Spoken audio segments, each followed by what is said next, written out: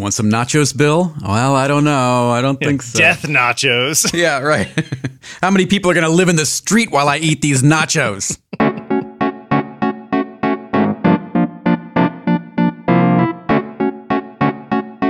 Yes, it is. It's only 24 hours since the last show that we Feels did. like it, right? Yeah, October 24th, Tuesday, back on schedule for the time being. We've got some stuff coming up where we may be off a day or two either way, but Figure it out. we'll figure it out. We got skills. Because we're here for you, aren't we? Yeah. Back me up on this. Don't leave me hang. Don't you pause just a little too long. They smell blood in the water. Somebody was asking about, was it Spotify? No, not Spotify. Which is the one that would have our podcast on it that didn't? Stitcher. Yeah. And then somebody bitched about it, and I said, I wrote a bunch of emails, and then Fielding shamed them on Twitter, and then I shamed them, and then they got it working. So good job for anybody who listens. I think it was Stitcher, just calling. It didn't feel like it was shaming. It was just calling them out. Just going. But here's hey, the weird thing. There might be an issue. This is social media for the win. I have written them multiple times via the, if you have a problem with your feed, send an email to this thing multiple times with no reply. You do it publicly. I don't know. It's just weird. I do that. Yeah, I do that all the time with Time Warner Cable. Right. I get good appointment times by Time Warner Cable seems to have a lot of people upset with them. I'll leave it at that. Well, they're, that's a difficult job and they're not great at it. So yeah. So this is On Taking Pictures, episode 287. Yes. Your love is a 287. What is that? No, 187. Do I know that song? Taking me to heaven, you're killing me. Yeah, come on. I don't know that one. Is that a 70s thing? 80s. 80s thing. I don't know that. Look it up. Your All right, love is a 187. It was like one of the oh gosh, who was it? Now I have to look it up. I got it. It's Whitehead Brothers. Yeah, there you go. Your love is a 187. I'll put a link in the show notes. Okay, sorry. I have no recollection of this song. Oh, you play it when you hear the hook. You'll be like, I know that. I know that. All right. I'll add it to the show notes. It's On Taking Pictures. It's Bill Wadman in just blanked on where you are. Brooklyn. Yeah, Brooklyn. Jeffrey Sidoris in Silver Spring, and let's get into it after last week's 4.5 hour show. Yeah, but we got through a lot of stuff last week. Yeah. Hey, Audible, real quick. Yeah. Had a meetup with, and I'm going to keep it anonymous for the sake of the argument or the sake of the discussion. If you'd followed the group, probably who was there. But we did a meetup, or I didn't even organize it. I was just there. Oh, the Sunday morning, yeah. The sunrise meetup at Lincoln, which was beautiful. Perfect, beautiful day. Lovely, wispy clouds. Sometimes, and we were talking about it, sometimes you show up for like a sunset and you're thinking during the day, you're like, oh my God, it's going to be an amazing sunset today. There are puffy clouds or whatever. And by the time it's actually sunset, there's nothing and it's just a gradient. And you're like, ugh. That doesn't work. Yep. And then sunrise, of course, you really never know what you're going to get. But it was terrific. But what I wanted to bring up is... Sunset is like a box of chocolates. It is true. It is true. There were only 4 of us, but none of us were using what you would call current or state-of-the-art cameras. Okay? One person using a Nikon D700. I know who that is. One person using a Nikon D7100. Okay. One person using a Nikon D53, I think either a 53 or a 5500. Okay. And then what's a 53 or 5500? It's kind of Nikon's version of a Rebel. Oh, yeah. Terrific entry level kind of starter DSLRs. Right. Of course. Yeah. Anyway, it's a 24 megapixel, I believe. So I know good stuff. Yep. Anyway, and I only took out my X Pro for a couple shots, and the rest of the time I was shooting with my phone. Right.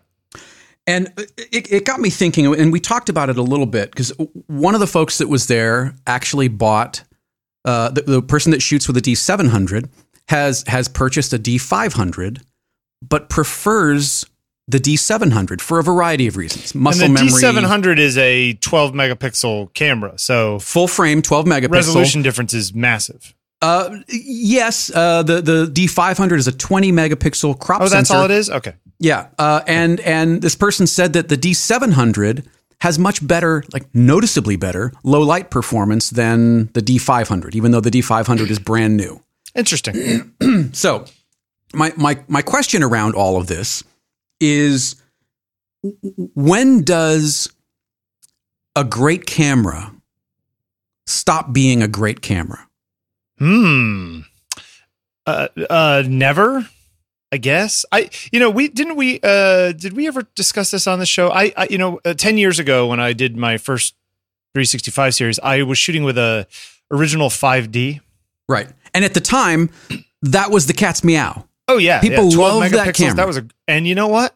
It's still, those files, I mean, you open them up on a 4K display and it's basically 1-to-1. You know what I mean? Like, right. There isn't that much information in them, but they feel good, right? Because that's what a lot of people talk about, right? How a sensor feels, or sure, how, in much the same way with the X-Trans sensors from Fuji. Yeah, exactly. How they feel. Yep. And I think that the D700 I always thought of as a bit like the because the D700 uses the same sensor as the D3 or a similar one. Yeah, similar D3, one. Yeah, right? I believe so. So I always felt like D2. Yeah, there's D3. something about those 12 megapixel cameras from, say, 10 years ago that had a certain feel to them that was a nice little plateau, you know? Yeah. So it's gotten me thinking about this. I mean, I had a D300, which was kind of the D700's crop sensor little brother. Right. But it shared many of the similarities. It shared many of the same ergonomics.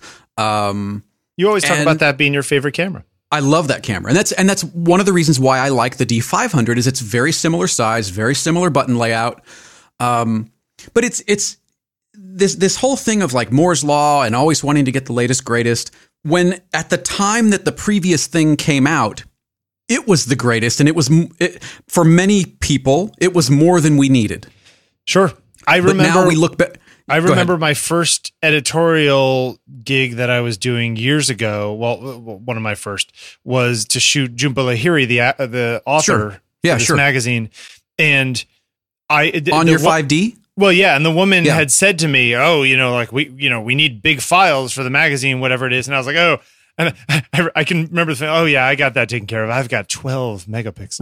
Right. Because that's the thing. How many editorials were shot with and magazine portraits and headshots and all the other stuff? How many of those things were shot and shot well with 12 megapixel cameras? Yeah. But now we look at that and go, I've got that on my phone. When it's not 1-to-1. The 12 on your phone does not equal the 12 of a D700 in fact, by any stretch of the imagination. I wrote a post about that a while back. I'm going to have to go find it. Where I find basically that and maybe link it in. Yeah, I think it was actually on the old site. So yeah, let me go figure. So it's just, I don't know. Like I said, it got me thinking, and I thought it might be something to put out to the listeners of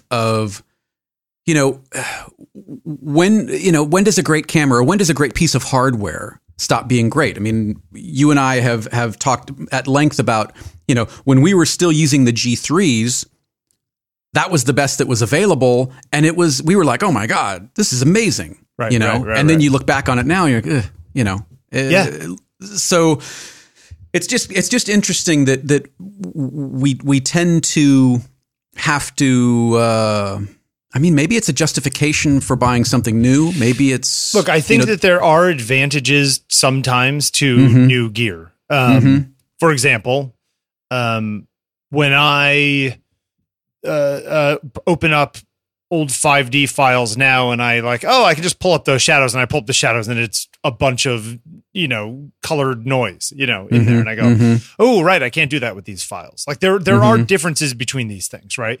But whether or not those differences affect your work or stop you from making the picture you're trying to make. If the picture you're trying to make does not have a huge dynamic range or isn't in crazy low light or whatever it is, and you're not going to be printing it big, then your 12 megapixel camera from 10 years ago will do just fine.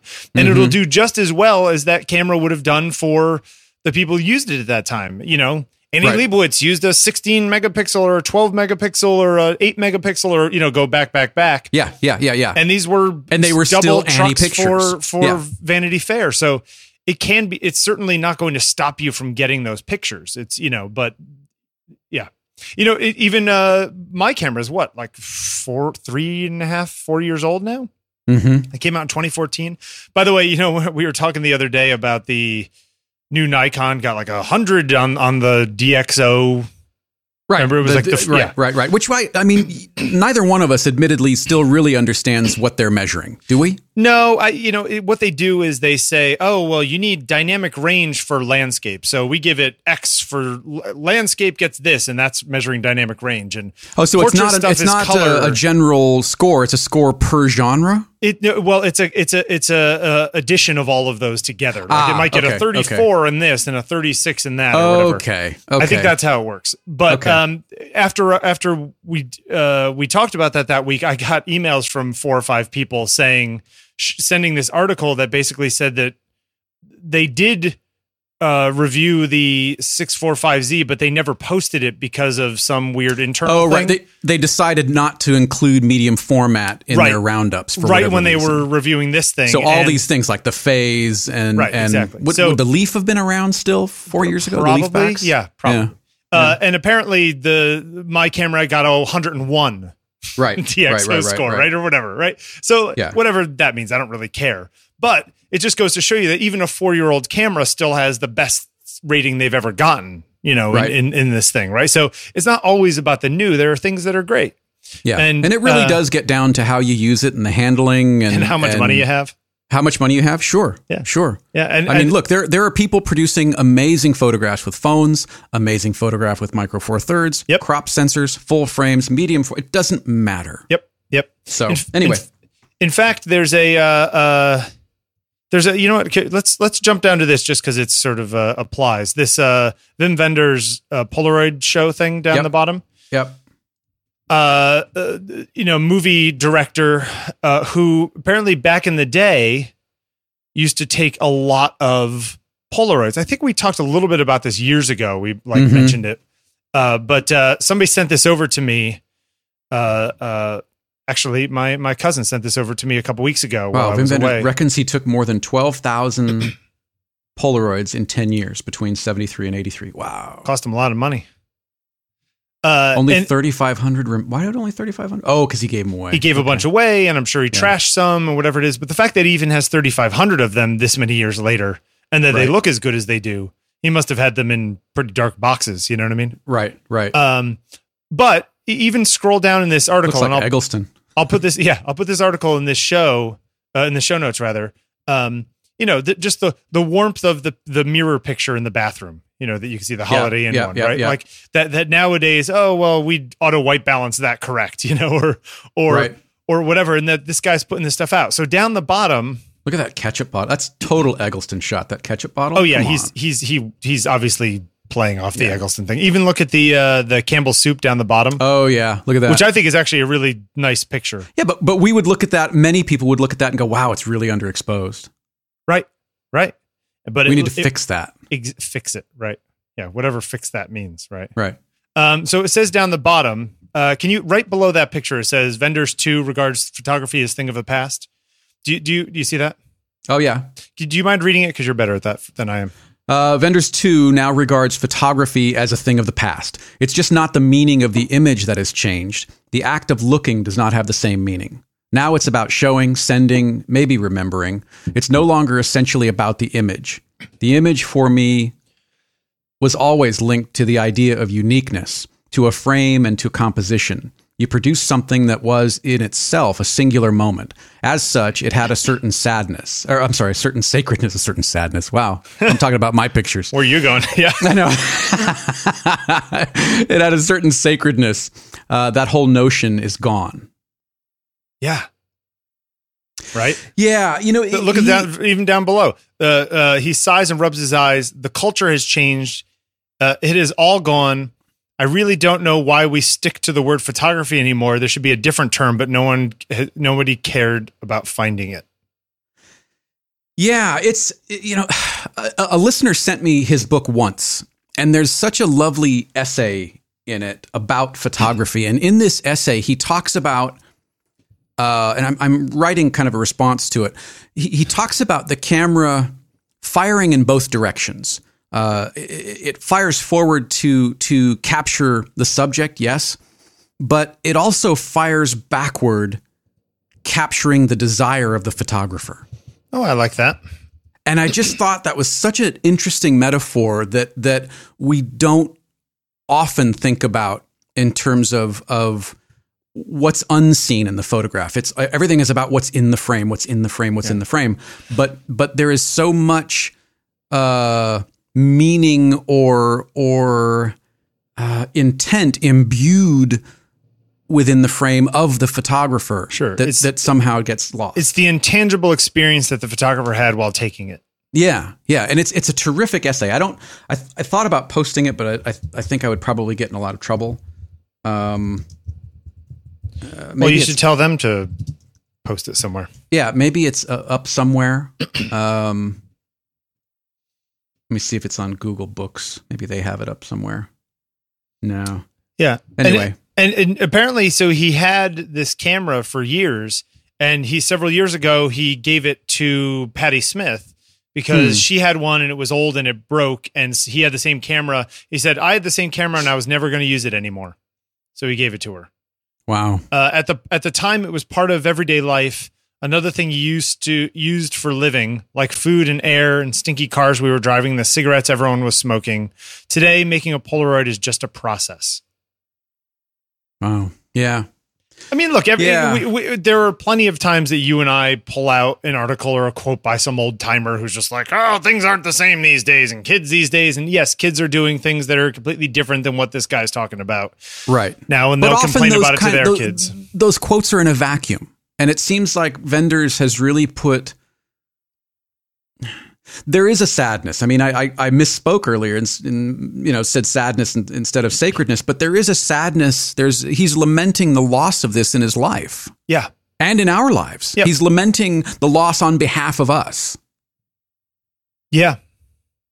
Well, I mean, we've talked about this before too, so I'm not going to go too far into it, but the whole idea that, when it was a moment that you were capturing, well, that's one thing. But when you're capturing 400 moments a day and everyone else is, then they just lose meaning in the noise, Right. It just becomes if photography are sort of slices or vignettes of life, but you have, it kind of reminds me of when people talk about, oh, now with this new 8K video camera, Jeffrey, you could just shoot video and just pull the stills you want from the video.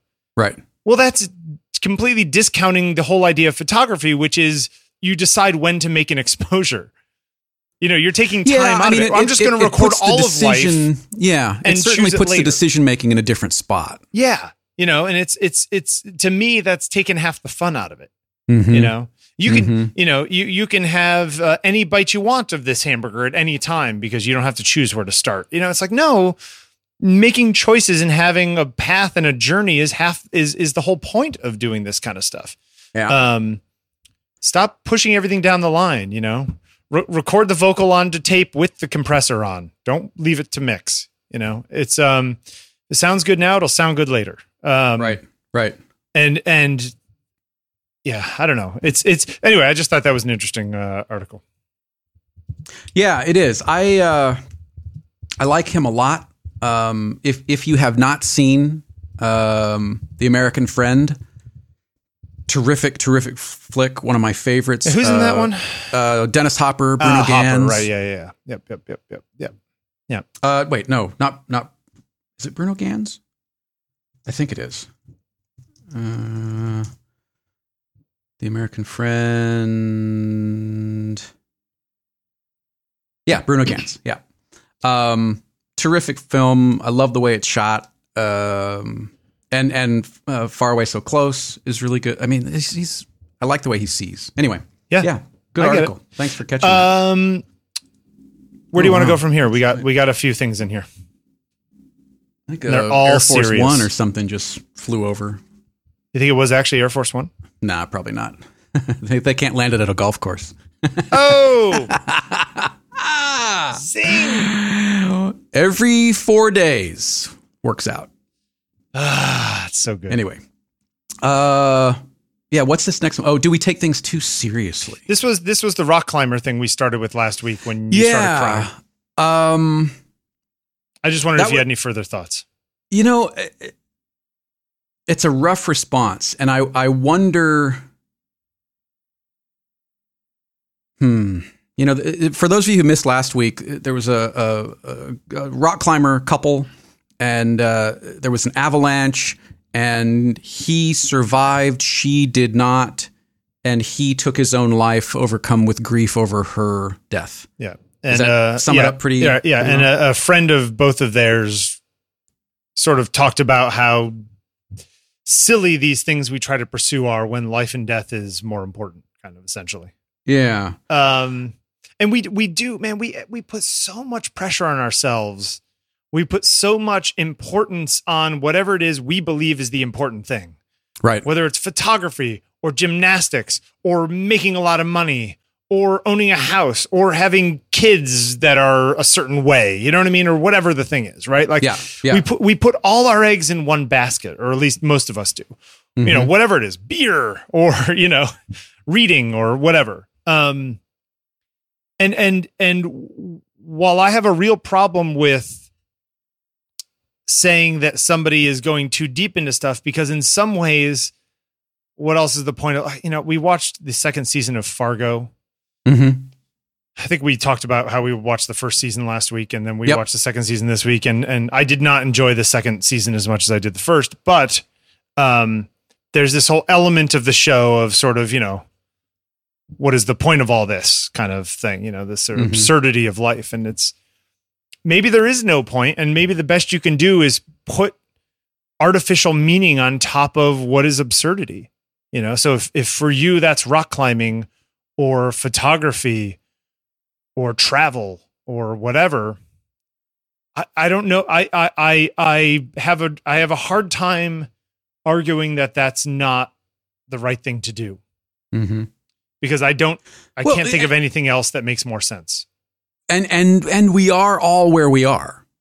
Yep. You know, I think one of the worst things we do is compare ourselves and our situations and our work to everyone else. You know, I mean, I had kind of an interesting, not really an epiphany, but a realization over the last. Sorry. Right. And it was good. And I've been, you know, so spun up over this book. In fact, I'm supposed to get the printed proof today, and I don't want to open it. You're nervous about it? Yeah, because I'm terrified that I've effed it up somehow. Something's going to be off. Well, you know, color's going to be off. If it is, whatever. You get it fixed. You fix it. Yeah, I know. But what I have realized is the amount of import that I have put on this book has little to do with the book itself and more to do with the time in my life in which it was created. Yeah.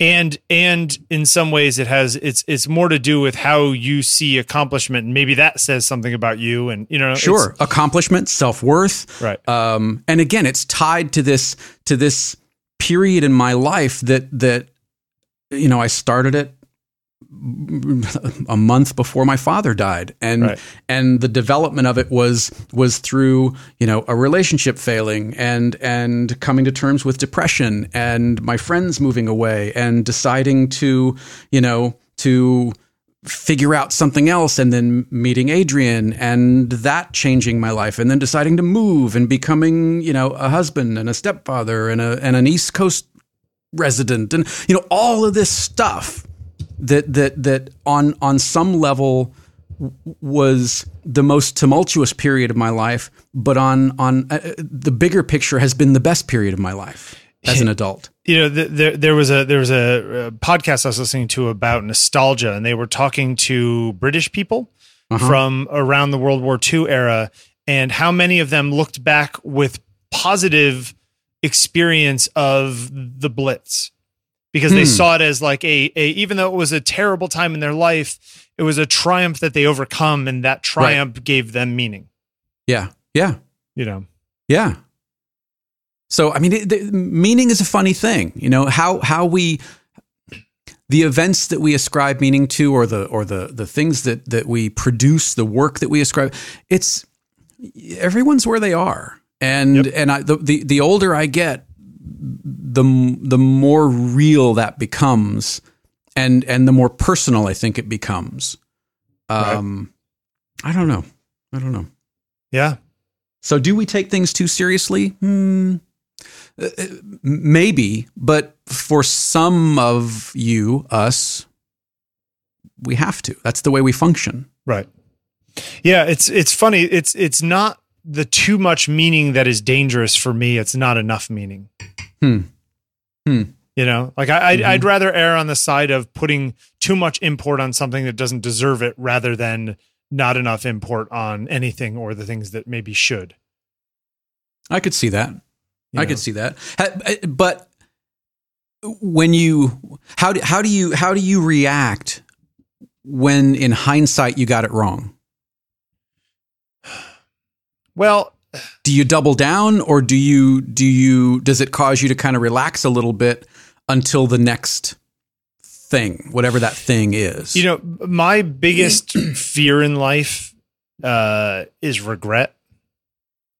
You know, is not doing the thing and then regretting it later.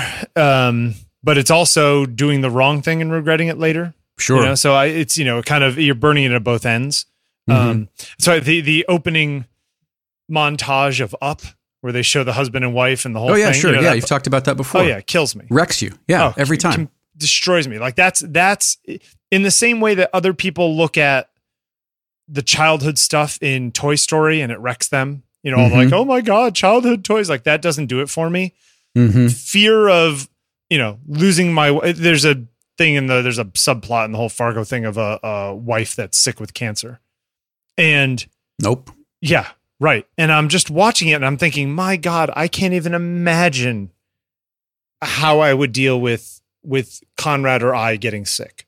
Nope. At that level. You know, like it just here's a hint. Not well. Yeah. Well, right. And you know, and it's not like we haven't had experience with this stuff. It's like we know that process. We know how it goes, and we would even be worse at it than your average person, you know. And I just look at that and I think, oh God, I'm so glad that we're healthy. You know, like you know, yeah, it's one of those things where I don't care that I don't have a super fancy house. I don't care that I am not on the cover of Vanity Fair. If it means that at night I can lie down with my wife and go to sleep next to her and we have another chance to do it tomorrow, that is the only important thing. So it's funny. Has that changed? Has that changed since we started doing the show? Has it been an evolution, or if we go back 6 years, 7 years, have you still felt the same way? Yeah, or has that evolved? I think that has always been there. I think that perhaps I would cover it up earlier, gloss over it. You know, it was always there, but I didn't want to look at it because that's so terrifying. And now I look at it and it's still terrifying, but I can see it now, you know. Was part of the, and man, okay, so we're going somewhere here. Was part of the reluctance of getting married having to face that fear of possibly losing your partner? Was it conscious for you? Yes, that is an element of it, but that's not the reason why I was gonna about getting married, just because I was planning on spending the rest of my life with her anyway, whether or not we got married. So it was more sort of that letting somebody in at that level, which is terrifying. Yeah. I mean, it's in some ways, it's the same reason why I'm as much as I love dogs, the idea that I'm going to get something that is going to die before me is like, why would I do that? Why would I bring that into my life? Yeah. It's like pain on delay. You know, so there's definitely part of that for me. So yeah, but I mean, the flip side of that is, you know, well, yes, it's safer doing that, but that's not where ships are meant to go or whatever, you know, like, you know, stay in the harbor, but that's not what ships are made for. Yeah. And in some ways, yeah, you could live your life alone in a hole, eating just the right food to live as long as you can, but that's not what living is.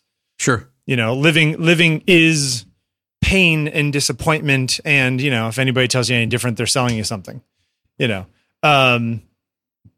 For some. Yeah. I know several people that are consistently happy.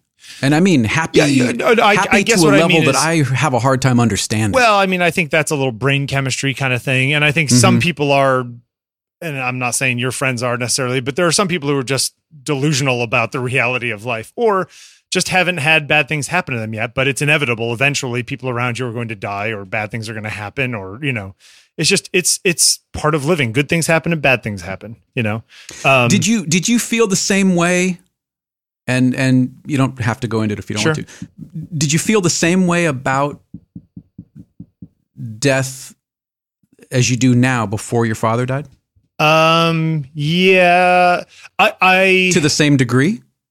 I felt the same way about death. I feel the death of my father gave more import to living, but didn't change my view on death. It changed my view on living, but not of death. Yeah. But then again, God, we're going real deep here. I was here on September 11th, right? I was here in New York. In fact, I was 3 blocks away from where I am now, which is about 3 miles away from World Trade Center. Yeah, sure. And I heard the second plane hit the building, out my window, that kind of thing. Saw it on TV and heard it on delay, X seconds later for the sound to get to me, kind of thing. Right. And everyone else had this crazy PTSD of how could this possibly happen? I always imagine things like that happening. I'm a, what is the catastrophist? Yeah. I imagine that's going to happen. I imagine my wife is going to get sick and die today. Like, that's my fear. That's the anxiety. That's that I where you live all the time. Yeah. Wow. So, and you know what, you can let go of it and say, well, you know what, that doesn't help. If it happens, it's going to happen. There's nothing worrying about. It's not going to make it any better. That kind of thought. Right. Mm-hmm. And that's true. But at the same time, if I let it go and then the bad thing does happen, I would think to myself, well, I'd be more prepared had I been worrying about this all this time. But you wouldn't be. Right, of course not, right? The lizard brain thinks that you'd be more prepared, but you wouldn't be. Right. But this is a photography show, not a psychology show, but that's a little Is it though? But that's a little insight into the way I think. And I think in some ways that is why, the way that I work and the way that you work are different, are divergent at many times, right? Mm-hmm. But they also crisscross over. Oh, absolutely, in a lot of places too. Yeah. But sort of the angles and the axes that we obsess about are not necessarily always the same ones. And for me, it's about your insight last week about having some proof that you were here by having a book at the Library of Congress. Yeah. Yeah. I mean, that's definitely a thing for me. It's like that all the time. As much as I can produce that I can put out there, the more likely it is that something will bang into somebody else at some point, Right. So that's the way that I go about that, as opposed, instead of sort of saying, I'm going to work on this one thing and make it absolutely perfect as I think I can make it. And then of course there's no such thing as perfect. And there we are into your psychoses. You know what I mean? Yeah. Yeah. For me, it's, I'm just going to shotgun blast. I'm going to try this and I'm going to try that. And I'm going to try writing music and I'm going to try doing this. And if something catches on or something sticks against the wall, then great. And if I'm sitting here and I'm not doing something, then getting back to the whole meaning thing, it's like, well, then what is the point of my life? So I can wake up in the morning and eat and poop and, enough so that I can go to sleep and do it again. And then I die. Like, that doesn't sound like a worthwhile use of my time. Mm-hmm. And so that's where the pressure comes to, no, you should make something. No, just make something. No, just make something. Is it perfect? Well, no. Well, you know what? Maybe you shouldn't put it out. Well, if I don't put it out, then I didn't make something today. Why don't I just put it out and see what I'm saying? This is sort of the stuff that goes on. So Moon series. Yeah, I know. I know. I'm trying to catch up with the rest of the stuff. But yeah. So it's yeah, I don't know. Well, that went places I didn't expect. Let's come back into the light for a little while. Our poor listeners, do they like this stuff? I don't know. Is this the stuff they sign up for? Do. Yeah, some of them do. Are you sure about that? Yeah, I don't know. Well, we've got some other stuff, but you want to talk about this thing here first? Yeah, you want to talk about our sponsor? This thing? Because what I need to do is I got to send an invoice, and I don't have a lot of time, is the thing. Well, you know what you need, Jeffrey? An accountant? You need to make some time or get an accountant. No, I'm just kidding. You need FreshBooks, my friend. Jiggity FreshBooks. I was up in the Great White North last week, and I thought about saying, "Yo, FreshBooks," like six hours to my west, but I don't think they would have heard me over in Toronto. No. But FreshBooks are our friends at FreshBooks. They make ridiculously easy cloud accounting software for freelancers that lets you reclaim up to 192 hours of your year. Precious time that you could use for, making whatever it is you make or building your business. They simplify tasks like invoicing, tracking expenses, and getting paid online. FreshBooks has drastically reduced the time it takes for over 10 million people to deal with their paperwork. That's almost as many people as listen to this show, Jeffrey. Almost.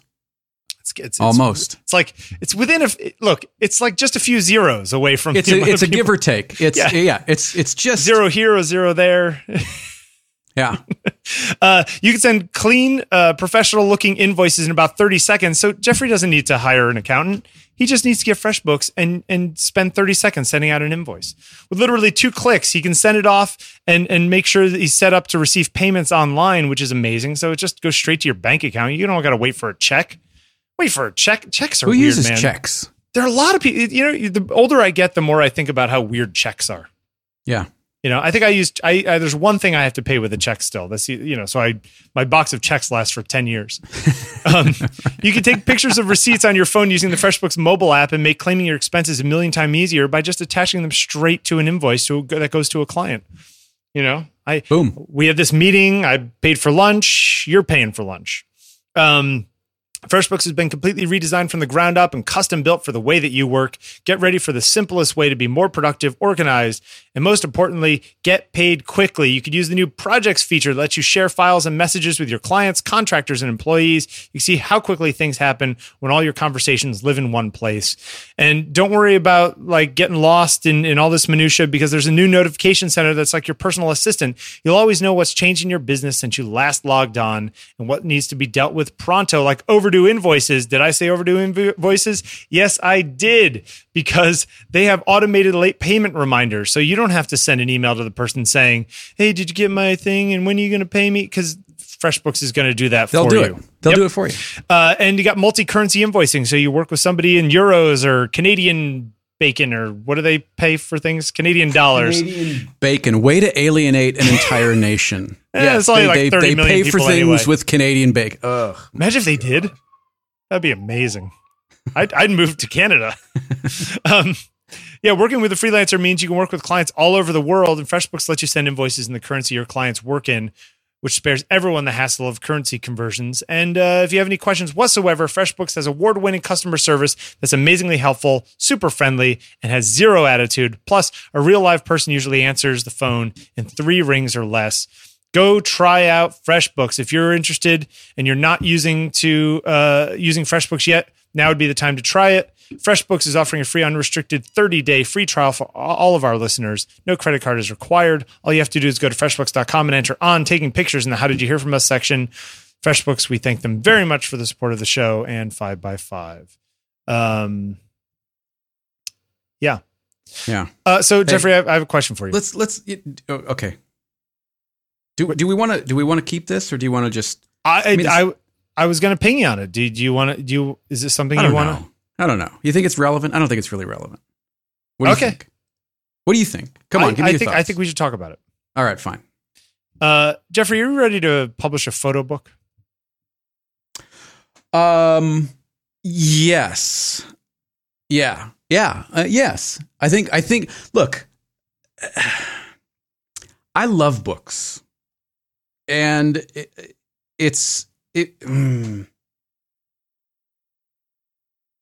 I think I'd have to be a better photographer to warrant it.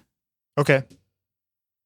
But then again, maybe my photographs are just fine. Maybe that gets us kind of full circle up to the top of the show where it gets back into worth and I mean, look, a lot of people don't think their photography is very good, right? When in reality it is. I think there's been kind of a terrific kind of renaissance in photo books. This is an article on Lens Culture. There are a lot of books in here. Yeah. Are you ready to publish a photo book? And I think it is really about managing expectations. Self-publishing or getting a publisher are two very different paths to go on. And again, I think it really comes down to managing expectations.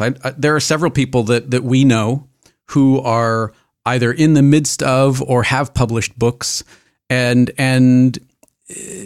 to a greater or lesser degree of success, whatever that means. And I think you first have to define, again, what you expect from it. I expect to get rich.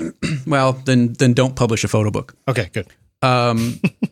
Draplin, his book, Pretty Much Everything, he's closing in on 40,000 copies of this book. Wow. Which is unheard of for this insane. type of a book. I mean, this is an anomaly, right? Yep. And it's a terrific book, and it's 20 years of his life. But that should not be the expectation that you're going to sell tens of thousands of copies of your book. I think Pretty Much Everything is an example of a photo book that crosses the photo barrier, though. Mm-hmm. I don't think. How do you mean? Well, I think that yes, they are. Even if they are photographs, it's more that people want that book just because it's cool graphic design and there's just lots of things to stare at. You know what I mean? It's a good book to just look like. It was made using photographs, but it's not about the photographs. It's about the things in the photographs that are the things that people buy. Sure. See what I mean? And there are a lot of. I mean, I think that the market has changed in such a way that the cachet of being published by X publisher or Y publisher has changed. And I mean, for some, that's still very much there. If you've got a Steidl book, that's a benchmark. That's kind of an amazing achievement. But if you go, McGraw-Hill is publishing my book, or whoever, I don't know, Abrams or Rocky Nook, or, all terrific publishers, but I don't know that the end user cares. Who published it? I think a minority of users care who published a book. Right. Yeah. And we're in such a terrific space. I mean, a couple of weeks ago, we talked about software. Was it 2 weeks ago? The whole Lightroom thing? Or was it last week? Okay. Last week. So we talked about what a great time it is for post-processing software, because a lot of these smaller developers are producing amazing applications. And I think there's a parallel in publishing where, printing costs have come down. There are a lot of niche publishers that are publishing some amazing work. Hoxton Mini Press is doing some really great things out of London. Their book quality is terrific. They've got kind of a similar look and feel to the way they produce them. So they've established kind of a unique look to their work, which is becoming collectible, in a fashion. I don't think you're ever really ready to do it. Contrary to the title of this article, you just have to choose to do it. To get back to what you were saying, you got to choose to just put it out there. Yep. Yeah. I mean, just one little twist on this whole thing is just doing it the way you're doing it, which is self-published through a printing place. You by far have the most control over it. You have control over the look and the feel. You have control over the editing and all of the authority that comes with that, including mistakes you make, right? Like, because you don't have a team of people doing whatever. Exactly. Right. Exactly. So there are absolute pluses and minuses, you know. But doing it with somebody, like I am in this annoying waiting period of getting my own book that we started pre-selling last year out because of logistical nightmare reasons. Right. I have zero control over it. You know what I mean? As of right now, I have no way to make things better because the holdup is not in my court. You know what I'm saying? It's not a decision I'm making. It's like, you know. So now you're going to be well into 18 before it sees a light of day. Probably, and there's nothing that you can do about it. There's nothing I can do about it. And people are like, I pre-ordered the book. When do I get it? And then like, am I ever going to get this book? And I'm like, you gotta, you know. So do you have to go? See, this is the thing, right? So this is like another. You get both the responsibility without the power, or you get the power and responsibility, but that leads to a lot of responsibility. Or you see what I'm saying? Yeah, yeah. It's a difficult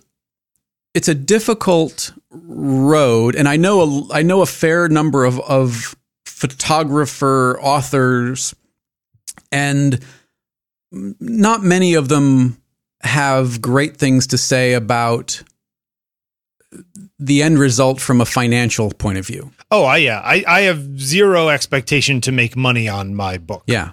My book is entirely like, oh, a publisher wants to publish my book, and maybe I'll get 100 copies out of it that I can use for promotional purposes or to sell my own. Like, that's all I expect. You know, like that's, you know, I expect nothing out of it. But that's fine for me because I'm not doing it as a money making process. The funny thing is, I was talking to somebody the other day, and well, how do I put this without giving too much information away? There's a show at a museum that's opening from a pretty big photographer, and I said, "How many copies of the book are they printing?" And she said 5,000, which is a big run, right? Which is a big run, but it's a big museum and a big photographer. So it's sort of like, wow, that guy or gal at that place, plus all the people who go through there, plus the online stuff, plus the only equals 5,000 copies. And that's what they think they're going to like maybe sell. Maybe they're only going to sell half of those.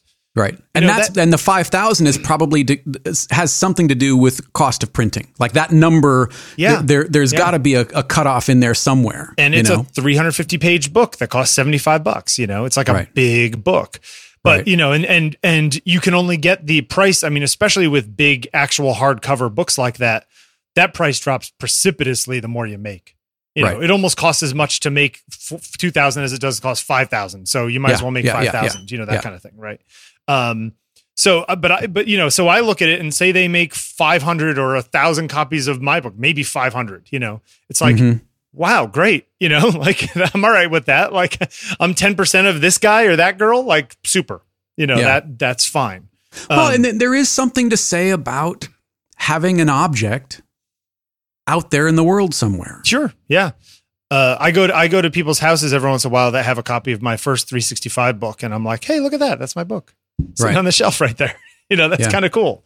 But yeah, I think it's just a matter of choosing to do it. I personally, if I were going to do it, if I cared enough about my work in that way that to do a book, which I like books and I like the thing, but I don't know if the amount of time, energy, money, and whatever it is to get not a lot of monetary money back and more just sort of like feel good. It's a lot of work. I'd rather invest my energy in different places for the kind of work I do.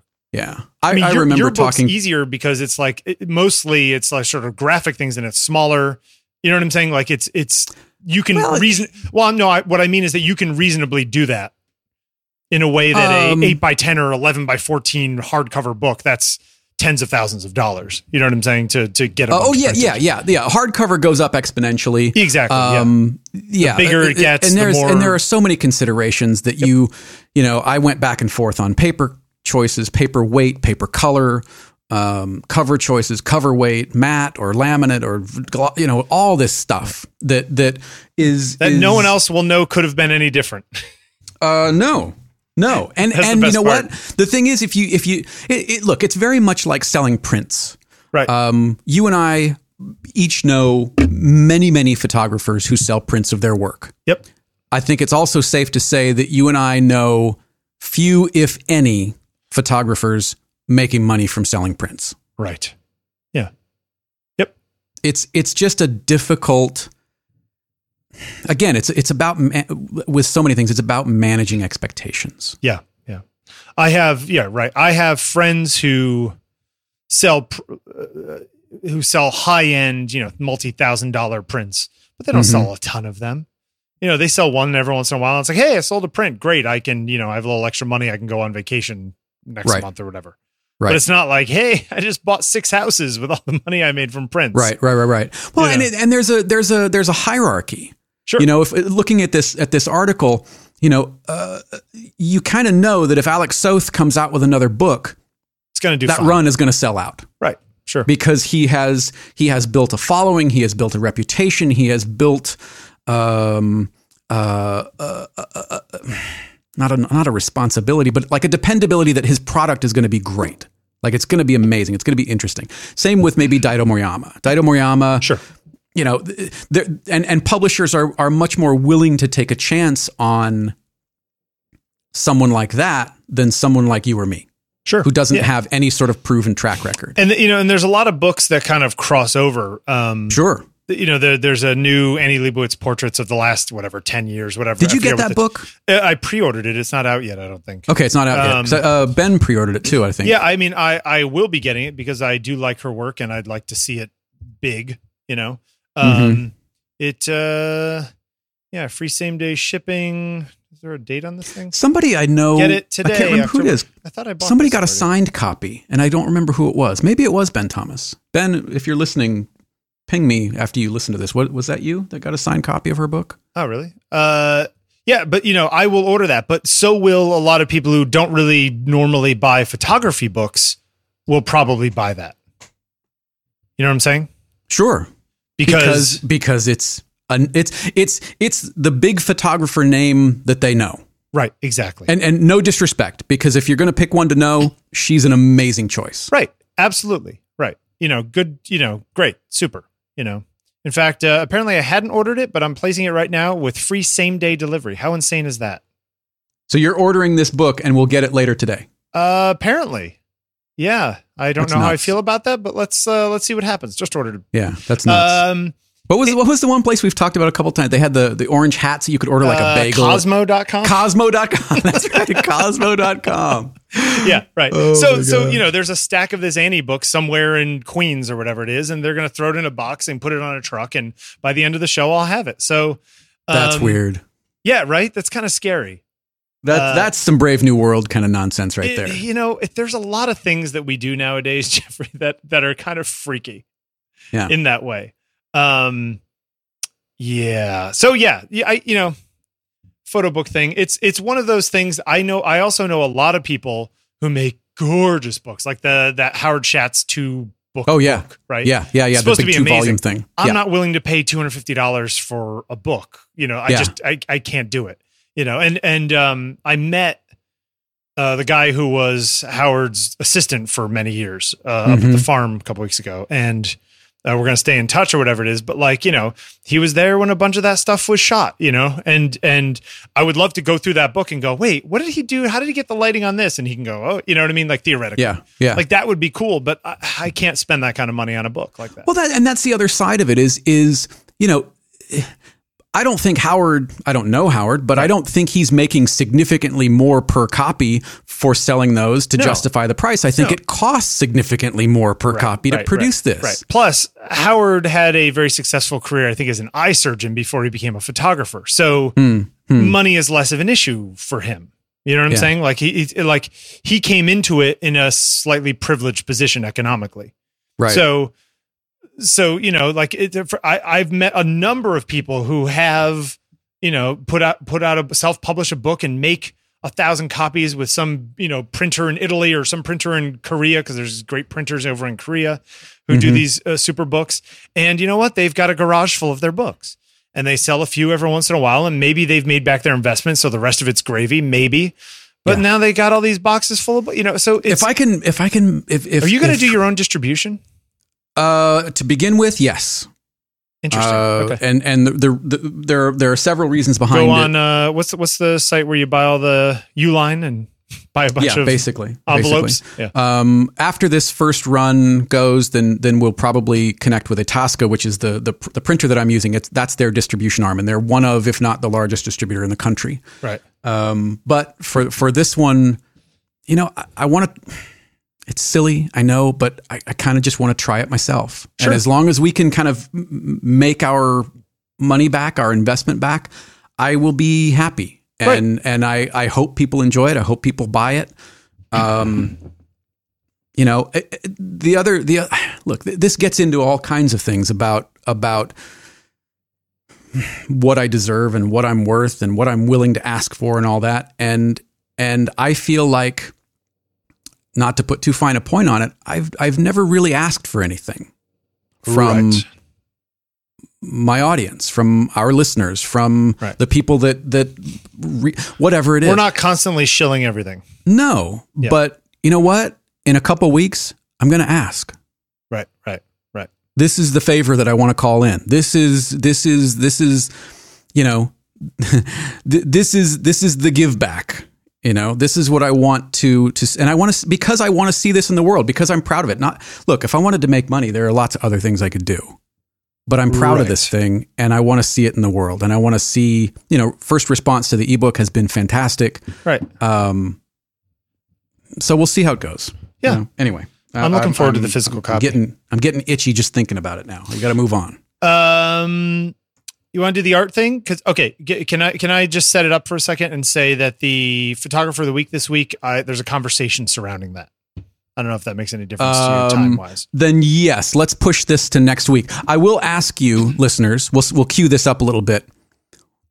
What do you picture when you think of a cultural experience? Those words, cultural experience. What does that mean to you?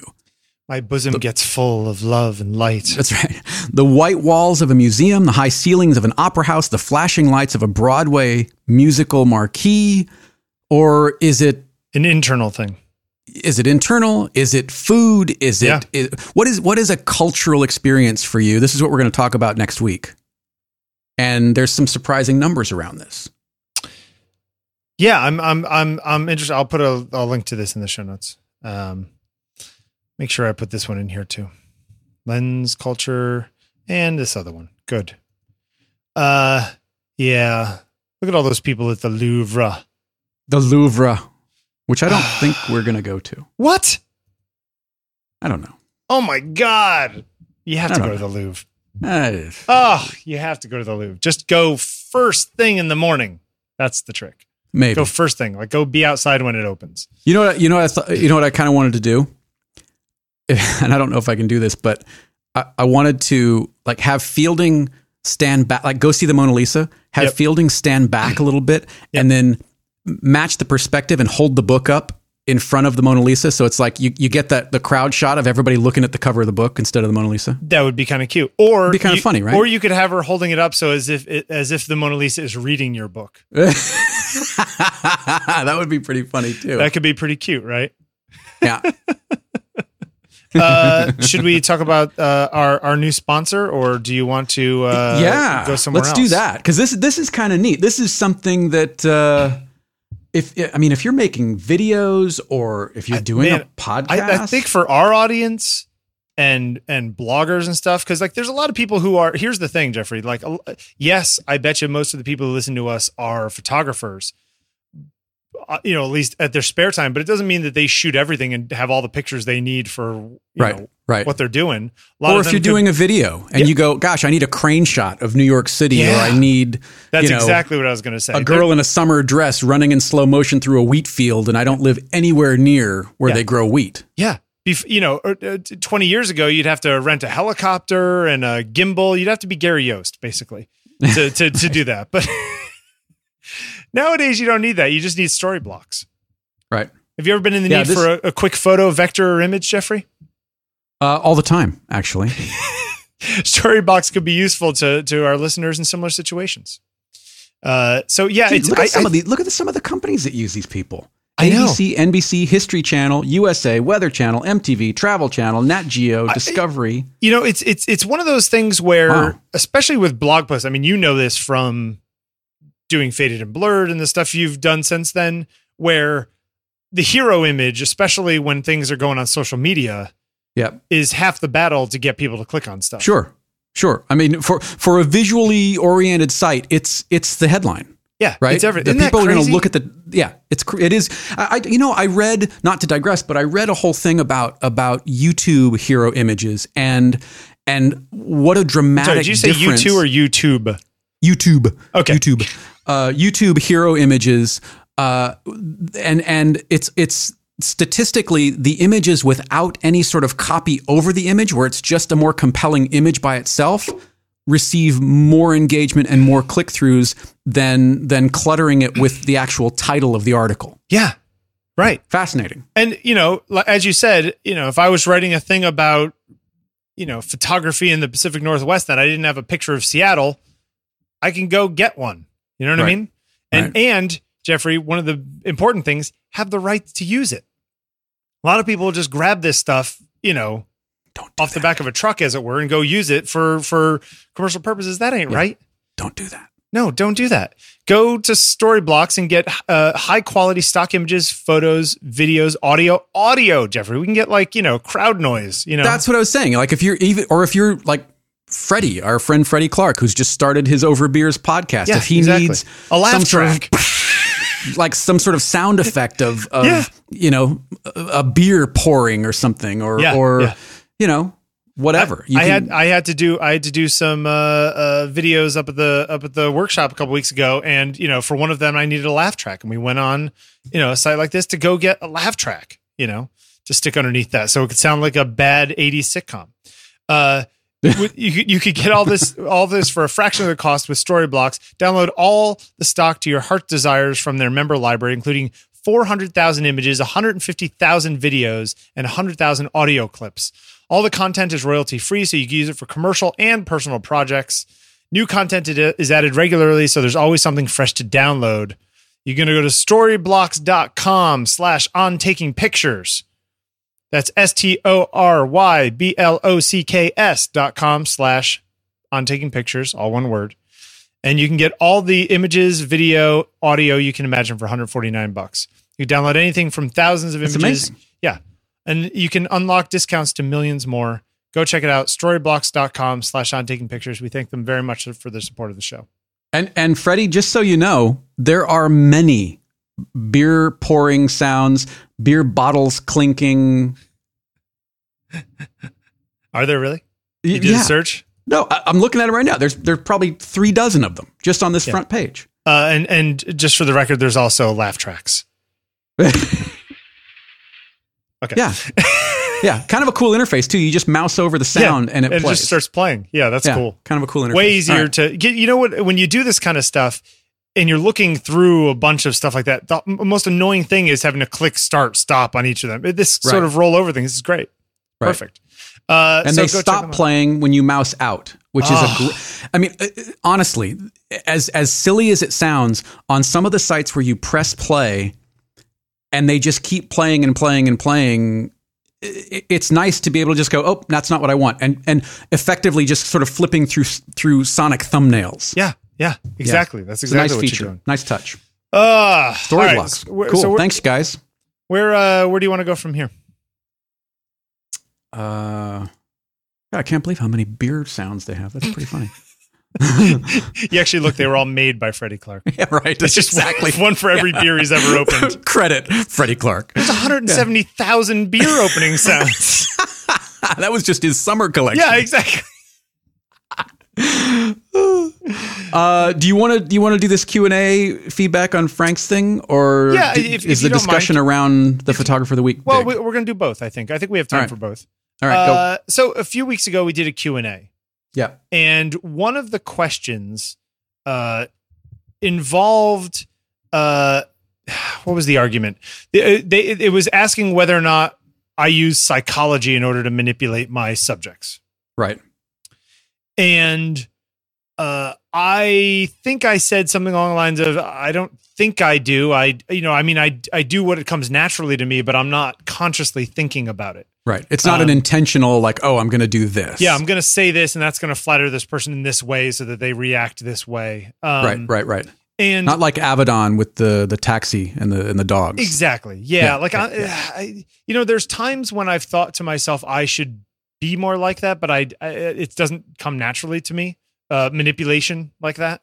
And one of our listeners, Frank, who's a very nice guy who I met and shot a few months ago, wrote in basically arguing that he does and that I probably do, and I'm not thinking about it. There's always a mission to get something beautiful, but the goal is to get the subject out of a mentality that they have over glamorized the process of taking pictures. He said, I'm 5'4". I was never really a popular extrovert. I never grew up winning over men or women, but I know I have humor on my side, so I use far more of that to far more than let's get down to business attitude where skill and formality trumps comfort and relaxation. Right. I think that a lot of people work on this in different ways, right? There are those people, the famous Irving Penn, we're here to do something serious, I'm taking it seriously, and so are you, sort of way of looking at it, which I love the idea of. I love the idea of, showing up in nice pants and a white shirt that's starched and saying, we're here to do a job. Let's do a job here together. Let's have a moment. There are people like Frank who are, will use humor. And I think if that's his gift is humor, I have the gift of gab. I can have a reasonable discussion about pretty much any topic with whoever's in front of me, whatever their thing is. The other day, my friend's father was in town, so I had him come over and took a picture of him. And he was in the HR world, and his job was basically contracts with unions and municipalities. Like that's kind of what he did his whole life. And so I got in a conversation with him about, how that's changed over time and how unions are good until they get so much power that they have too much leverage, and that causes these problems. And they become the new robber barons. Right. Exactly. Yeah. And then there's these questions of, it could be some person you get along with really well naturally and somebody you don't get along with. He said, absolutely. And I say, this is similar to what I do, so I have this natural thing where I can have that kind of conversation with anybody, and that gets them not really thinking about taking their picture, and then we take their picture and hopefully they look comfortable. Right. So, but you've said before that you're not falsely creating, you're not sort of pantomiming the conversation just to elicit a reaction. Right. Yes. Or at least I'm not consciously thinking that way. You know what I mean? I don't have a script. I don't have things I say every time. I mean, there are times when I will keep conversation going just to keep energy of patter going, but it's never like, oh, I'm going to fall back on this thing that I say every time, and that gets me somewhere, So yeah, I guess Frank is right, and I do similar stuff. That stuff comes more naturally to me than photography does in many ways, So I don't really think about it while I'm shooting, and I don't really think about the photography anymore while I'm shooting. Like I'm not thinking about technical stuff, while I'm shooting. I mean, yes, occasionally well, that explains a lot. I'll pull down the camera and cute, I'll play with lighting, but it's one of those things where if you have to get up and go adjust the hair light or whatever it is, it's too hot, or you need to tilt it down a little bit because the person's shorter than you thought, or whatever the thing is. I mean, you can't just get up, walk over, and for 30 seconds have them sitting there staring at their toes, Why can't you? Well, I mean, you can, but if you do, oftentimes you will lose that person. You know what I mean? They'll feel more self-conscious, and whatever comfortable thing you had going might get lost. So sometimes, you know what I mean? It depends on the person. Yeah. Everything. Some people sit down, they're like, yeah, sure. Yeah. Go do what you got to do. Cool. This is fun. This is great. And other people are like, I don't even know how to look at the camera. And it's like, you just look at the camera, so it's a big weight thing. So anyway, I just want to put that out there that, yeah, absolutely. He said, if I'm working with somebody new, they're probably scared, vulnerable, can't understand why we're doing what we're doing, showing that I'm a human too. Even if it's a 5-minute coffee break about pets, complimenting something I know they put time into, or just showing them something I messed up on the camera, gives me a far more human than if I tried to force them with instruction. Of course, this may not be for everybody, especially those working pros who only get 5 minutes, can't have a coffee break with the subject. That's a good point. There are times when you have a minute and a half with somebody. You don't have time to make friends with them. Right. And then there are times when you have a lot of time to make friends with them. It's all, what you're going to do. And you know what? Not everyone's pictures as a portrait photographer, not every person you're taking pictures of is going to work out. Right. I read an interview with Imogen Cunningham, and she was saying that she didn't give any direction. Either the portrait happened, the person did what they did to represent themselves, and it was there, and I snapped the picture, or it didn't. Right. Yeah. Yeah. I tend to want to go along those lines. The problem is that if somebody is paying me and they need a picture for the back page or the cover or whatever it is, it's like, I got to get something that looks like something. You know what I mean? Right. And so, sometimes it's little tricks of like, oh, here, just roll your shoulder back a little bit and, turn your head a little bit. I'm definitely not come sit here exactly like this in this way. I want to give somebody an idea and let them run with it. The funny thing is that a lot of times you'll do all that, right? And then they'll say, okay, yep, we're done. Okay. And then they stand up and they go, oh man. And they step back on their heels and they like cross their arms and start talking to you about something else. And you go, just stop. That's exactly it. That's Don't move. One. That's the one. That's what we've been looking for the last 20 minutes. Exactly. Right. Yeah, so that happens all the time. And hopefully, you still have the stuff set up. And sometimes you'll be like, all right, no. Just go over there, step back over here and just turn to me that way. Okay, snap. And maybe that's the one. That happens too. So, everyone has their way of doing this. So yes, I use psychology, I guess, but it's not like I've learned this, whatever you use it tools for good. I use you don't use psychology for evil. Yeah, I use it for good. And it's definitely the kind of thing where it naturally comes to me. I certainly haven't, worked on that element of it at all. Anyway, So I just wanted to put that out there. Should we go to the group? Let's go to the group. We need an assignment for this week. You got any ideas? I got one. Yeah, I got one. Okay. I got one. Here. How about this? How about that? Oh, I'm fine with that. Okay. Speaking of which, I think I want to get a mechanical keyboard. How do you feel about mechanical keyboards? Love them. Do you use one? Yeah. I do not. I use the Apple keyboard, but when I was gaming more, I loved mechanical keyboards. Are you a brown, blue, red, or black? I think key? it's is it the blues that have a little less audible click? There's still a tactility. Which is the ones that basically MX sound like switches. the spring, like ka-ching, ka-ching, like ka-ching. the old IBM keyboards? Yeah, like you still get the Model M's. You know that? I think those are the browns. You can buy the original Model M keyboard from Unicomp still with a USB connector on it. 150? That's a good question. Unicomp keyboards. Yeah, the Ultra Classic. I'm going to guess 149. Far less than you would think. The Ultra Classic white buckle spring USB, like full on old school IBM keypad over on the right. Yeah. Yep. $84. Really? Yep.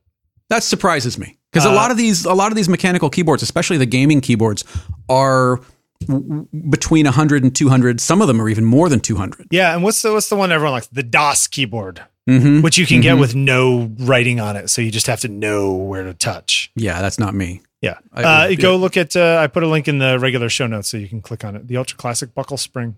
Yeah, you can get black ones. You can get ones with. I don't know that they make one with. Oh, they do make a Mac OS one.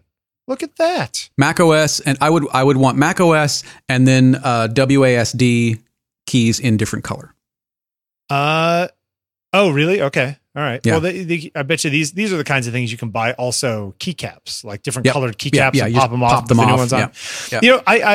I bought a quick digression. I bought the 13-inch MacBook Pro. Right, the non-touch. When I had to do a lot of traveling, I needed one.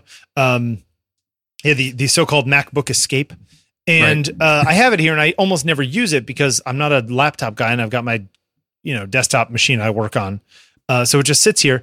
But, you hear all these terrible... Why don't you sell it and get an X100F?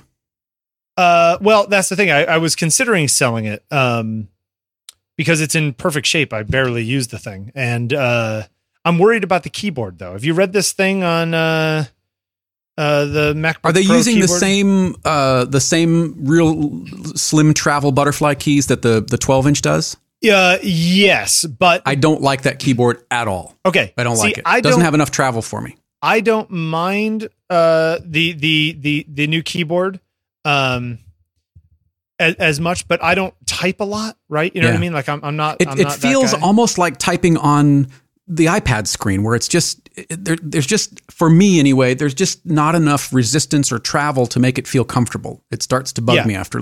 So on the Outline.com, which is the new Joshua Topolsky thing. Right.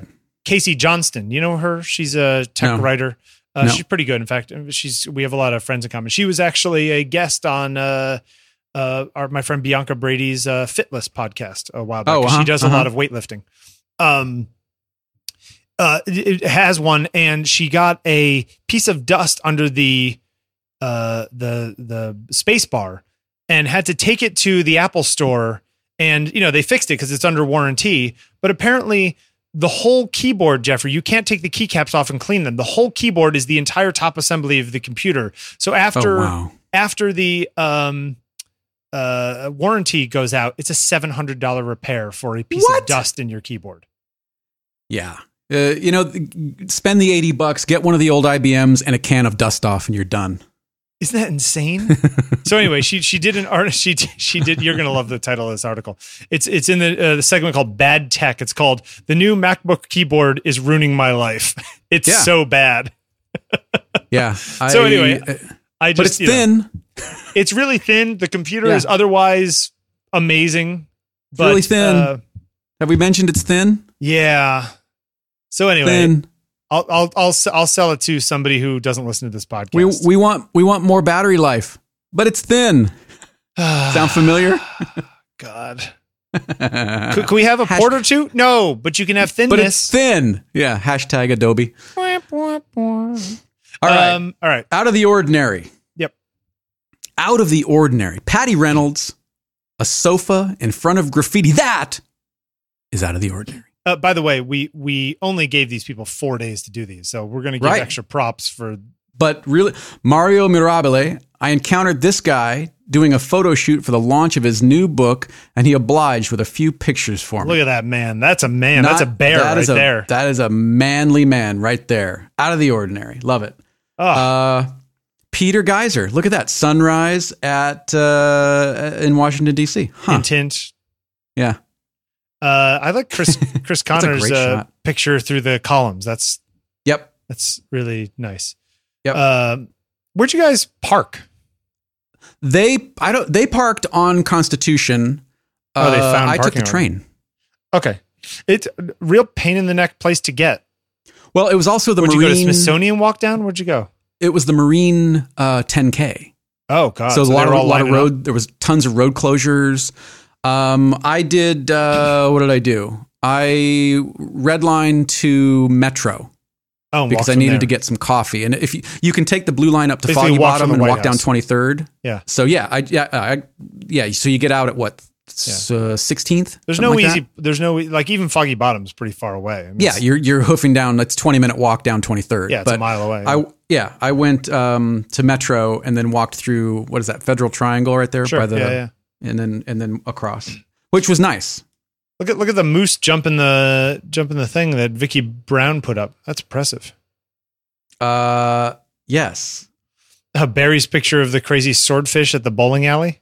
Yeah, that's kind of nuts. That's weird. Swordfish bowling. Mike Kukovica. Nice shot of the Blue Angels. Look at that.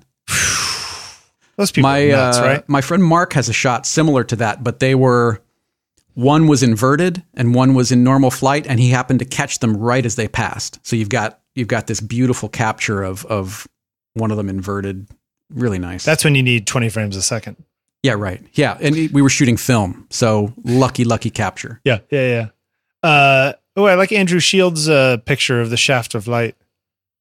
Oh yeah. Our friend Lisa has a thing about when light comes through a window like that, she wants it to call it a chisp. It's a chisp of light. Okay. I don't know. She wants to make this a thing. So years ago, she was doing it. Like we were talking about this whole chisp thing. And the other day I took a picture of a girl and I was going between two pictures to a woman, and I was going through two pictures, and I said to my wife, I said, which one do you like better? She goes, I think I like the one with the chisp of light on it. You're like, really? There it is. Years later, it comes back. If you do like that kind of thing, Uta Barth, go check out Uta's work. She's masterful at capturing the way light kind of pierces through her home, and yeah, good stuff. A costumed dog on a skateboard. Nice one, Dilworth. Did you see that? Yeah. It's like a juggalo.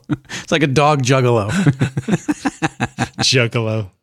I like how the juggalos are so scary. Yeah. But they own it, man. Got to give them credit. An older one, Max Nex, Catwoman at high noon on a duo of Catwomen. On 3. Oh, there's one in the shadows there, isn't there? Look at that. Yeah. Wow. Huh. Okay. Too bad there aren't 9 of them. Too bad they're not outside my house right now. Hello. Oh my gosh. Again, you with that. Ugh. The Catwoman thing doesn't do anything for you? Not at all. Okay. Everybody's got their thing. Yeah. All right. So, how about Loud for the next one? Loud's good. Loud. Yeah. What does loud look like? What is something loud? Is it loud color? Is it a loud car? Is it a dragster screaming down the quarter mile at 320 miles an hour? I don't know. Yeah. I don't know. Loud. Can you even imagine that? Can you even imagine, Bill, getting from, a standing start to 300 miles an hour in a quarter mile? That's how fast they get? Oh yeah, over 300 miles an hour.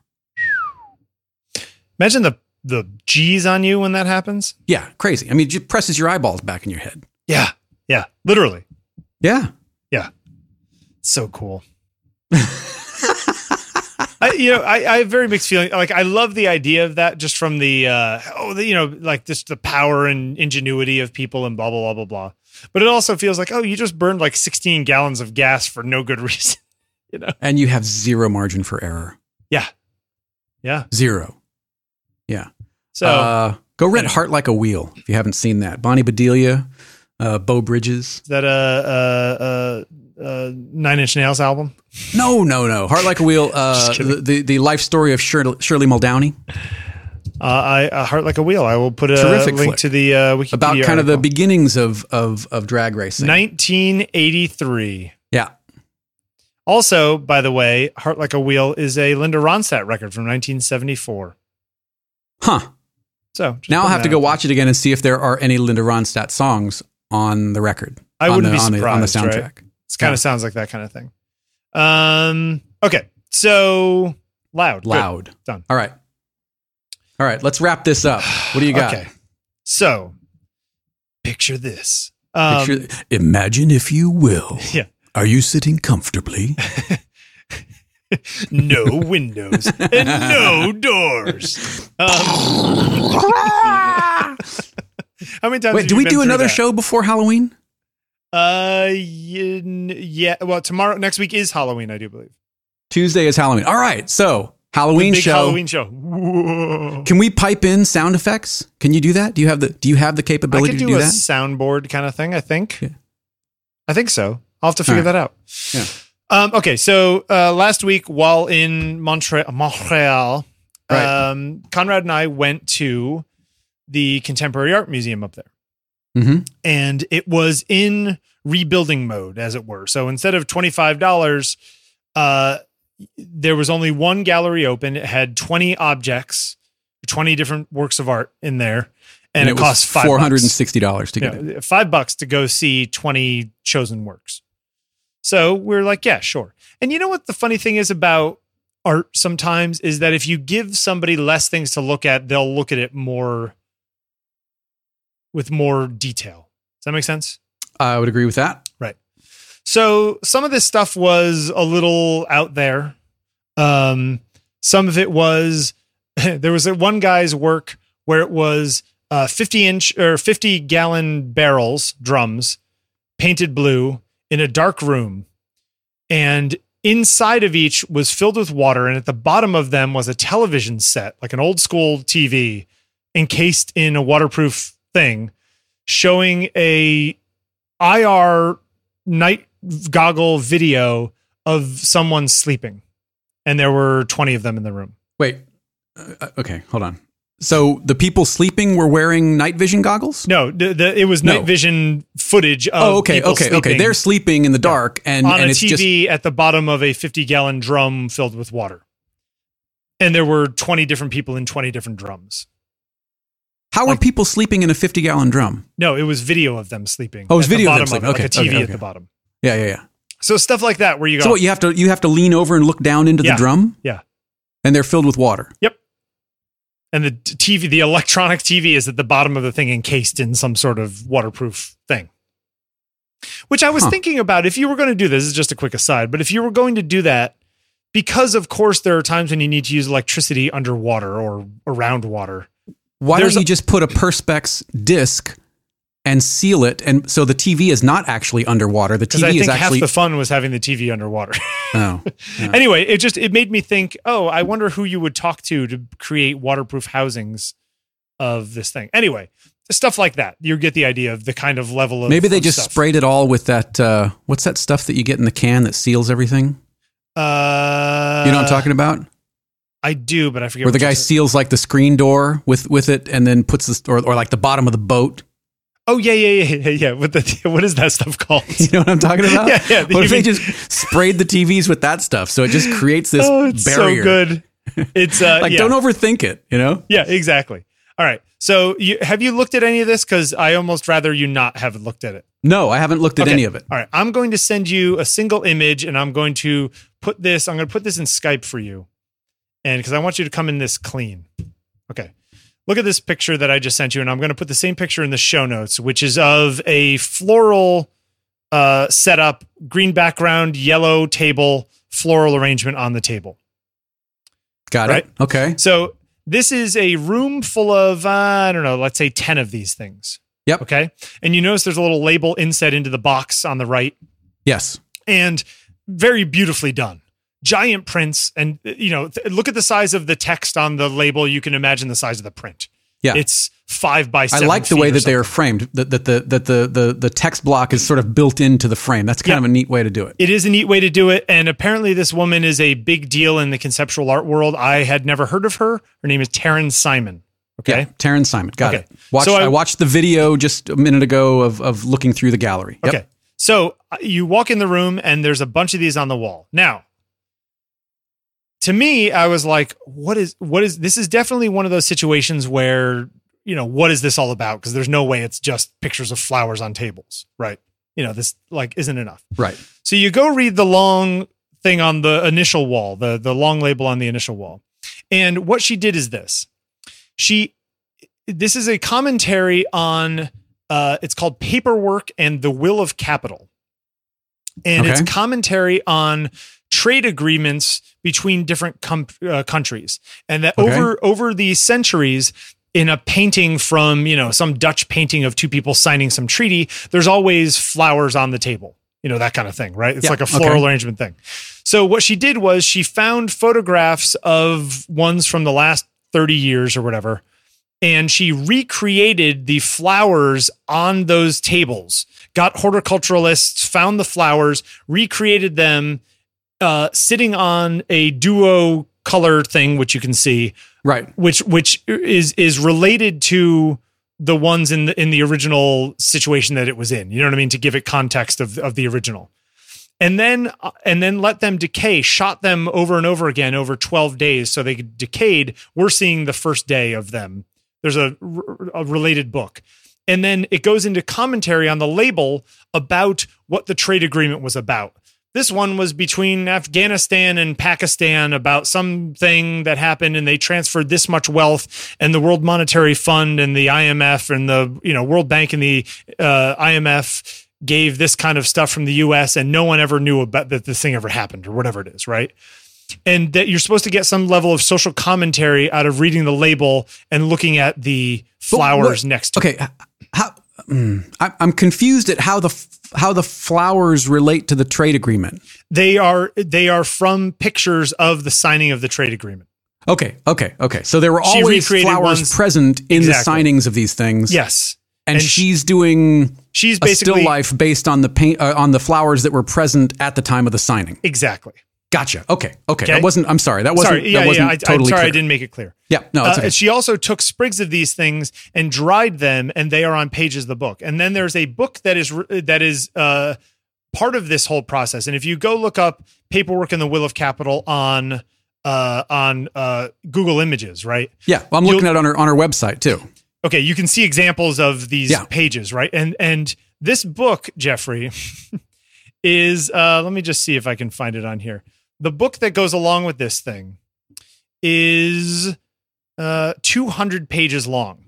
Okay. That goes along with, 15 images. So it's these essays about each of these things. Oh, so there are only 15 images total. Something like that. Yeah. Oh, wow. Okay. It's not, there aren't that many of them. I don't know exactly how many, but so it's really a lot more exposition than massive so the exposition becomes the art.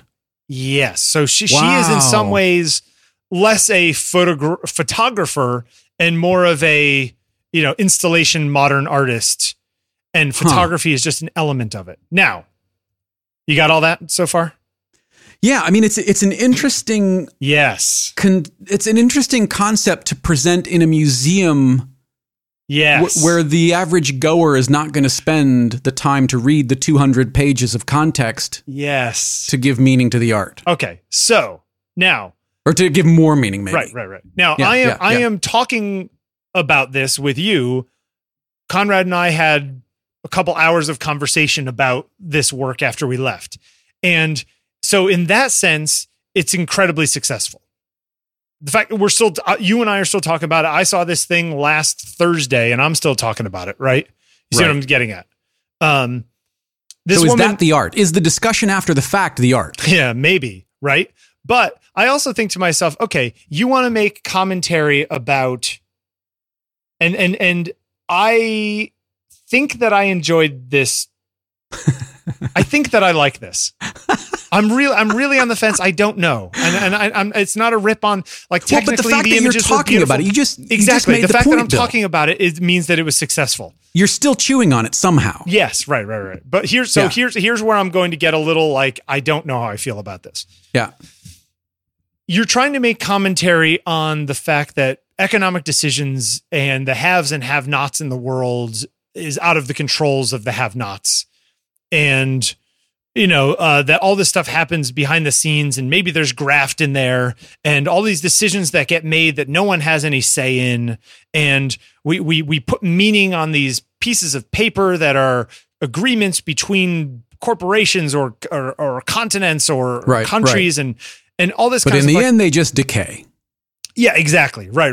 The flowers on the table, what I guess my thing is that to me, it seems choosing the flowers on the table during these things to be the part that you glom onto, that you try to use.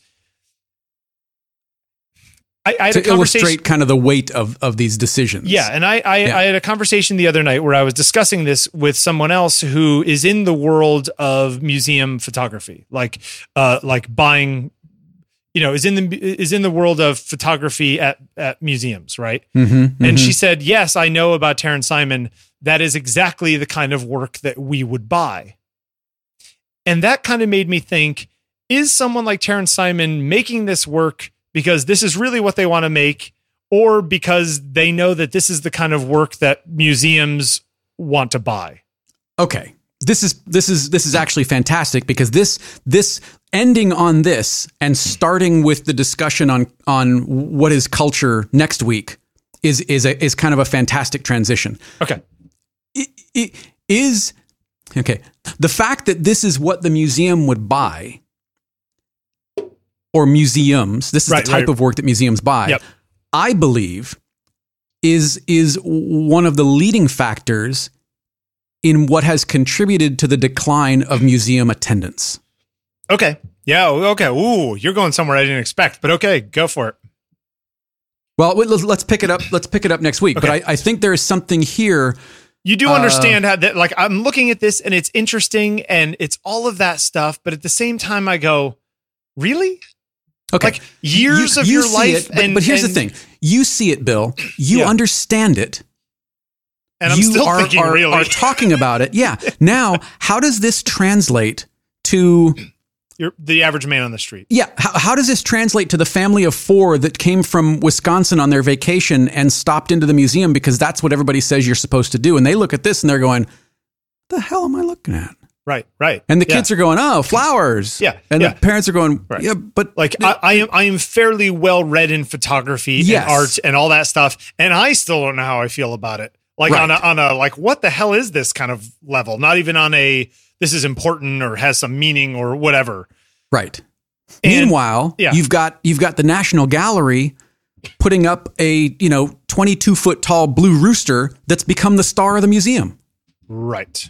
Why? People don't care what it means. It's a 22-foot tall blue rooster, whatever it is, 12 feet tall, 15, whatever it is. Right. Because and if that's what people want, why are you giving? Where is the line between giving museum goers and cultural stuff people what they want, or having some sort of group of people who are curating where art is going in the future? Where it is now and where it's going in the future. Because at some point, somebody needs to make a decision about what is important. We can't save everything. Sure. Sure. So interesting. Yeah. Okay. So next week, let's dive deeper into this, because I think this is a great way to tie these two together. Good choice this week, Bill. So big prints, and they were really, some of them, there's a couple of them of this that you can look at. I wonder if there's I'm sure you can, if you just do a search on Google, you can get a bunch of examples of this work. Just give me some scale. 5 foot tall, 4 foot tall? What are we looking at? I think they were probably 6 feet tall, 7 feet tall, and 5 feet wide. They're big prints. Wow. Okay. In fact, that's part of what was interesting about them, is because you walk in the room and you go, those prints are huge, and it's of a pile of flowers on a tan background. Like, what did is you and this? were we together walking through National Gallery? That I think it was the East Wing that had the giant pictures. There were a couple stuff? Cindy Sherman pictures. Yeah. I think we both went through that. I don't. Okay, we didn't go together, but we both went through it. Yeah. Similar reaction where I'm finding myself, I'm looking at these things, being impressed by the scale, but not necessarily connecting to what I'm seeing. Right. Okay. Not sure whether I connect to it. I sent you one more example in Skype, and go grab this one, just because this one. Oh yeah, this red one. Okay. Yeah. I look at it now. This one, it's a beautiful large picture. Scale one of that is a beautiful picture, and I could imagine that being on my wall. Yeah, you know what I mean? Like, if I was some you could super imagine rich guy, buying this in a white frame at West Elm or something. Right, exactly. Right. And a big giant one, if it's worth something, and this woman's a thing, and blah, blah, blah, blah, blah, and I'm purchasing this thing as a work of art that's going to be possibly worth something as an investment. You know what I mean? Like that kind of art buyer level. It can skate both worlds. Yes, exactly. Yeah. Right. Where some of the other ones, I'm like, that's a wedding bouquet sitting on a table. And it's exquisitely well done, although sometimes the whites were a little tad blown out, but maybe that's an art decision or a printing decision or something. I don't know. But it's amazing to me. You see this book sitting on a table, Jeffrey, and you look at it and you go, 200 pages of distilled like insanity. And somebody paid for this, like some endowment, or you know what I mean, because she's the kind of person who I'm sure gets all kinds of money from arts organizations. These are in some cases the Guggenheim grants or the MacArthur grants. This is exactly that level of stuff. Yeah. And I just look at it. No disrespect to the people that have received those. No, absolutely not. Like more power to them. But like I'm like, wait, this is huh? Yeah. And anyway. So anyway, she does a whole bunch of other stuff. There's actually also a Charlie Rose interview with her that I'll put in the show notes, which I have not yet listened to because I wanted to talk about this with you. So maybe I'll put in the show notes. Let's follow this up all next week. Let's listen to some of this stuff, look through some of these articles, take a look at them, listeners, in the show notes. Yeah. And that's where we'll start next week. That's a great call. Good choice. I think that I think that it could be interesting. Yeah. Sure. And by the way, she's my age. Wow. Yeah. Yep. Yeah, I've done nothing with my life. It's all right. Good thing I have no problems with regret or anything. You've got a couple years left. It's okay. Yeah, let me put all these in here. All right. So if people want to get a hold of us, how do they do that? Podcast at ontakingpictures.com. Yep. Bill is at Bill Wadman. Bill is also at Wadman365, at Jeffrey Sidoris. And we will see you next week for the big Halloween show. Spooky. Ooh, isn't that scary, kids? Hey, did somebody wait, were you telling me about a friend of yours who bought the haunted house paintings or something? Was it you? Patrick. Oh, Patrick has them? Yeah, like are you talking about the Disney posters? Yeah, Patrick's got them. It's Patrick who has them. Oh. Yeah, these big, like vintage that's amazing. Posters from the Haunted Mansion. They're beautiful. Beautiful. Oh, man, he's got all the cool stuff. Yeah, he's got a cool place. Yeah, if you do get to California at some point, you got to hook up with Patrick. I wish I was a reoccurring player on a hit sitcom years ago. Many. Yeah, many. I'd have a fancy place. Anyway, yeah, we'll talk to you next week, everyone. See you. Have a great week. Go make some pictures and be good to each other. Going on and on the way we are for so long. To any fool, it's plain to see something's wrong. As this way, say what you wanna say, though I know your words will lay me out, so I can hear you think out loud. Going through your thoughts the way I have for too long. It's clear to me the way you see me is wrong. Eyes this way, say what you wanna say. I know what you will say will leave me out, but I should hear it said aloud. Everything we tried to make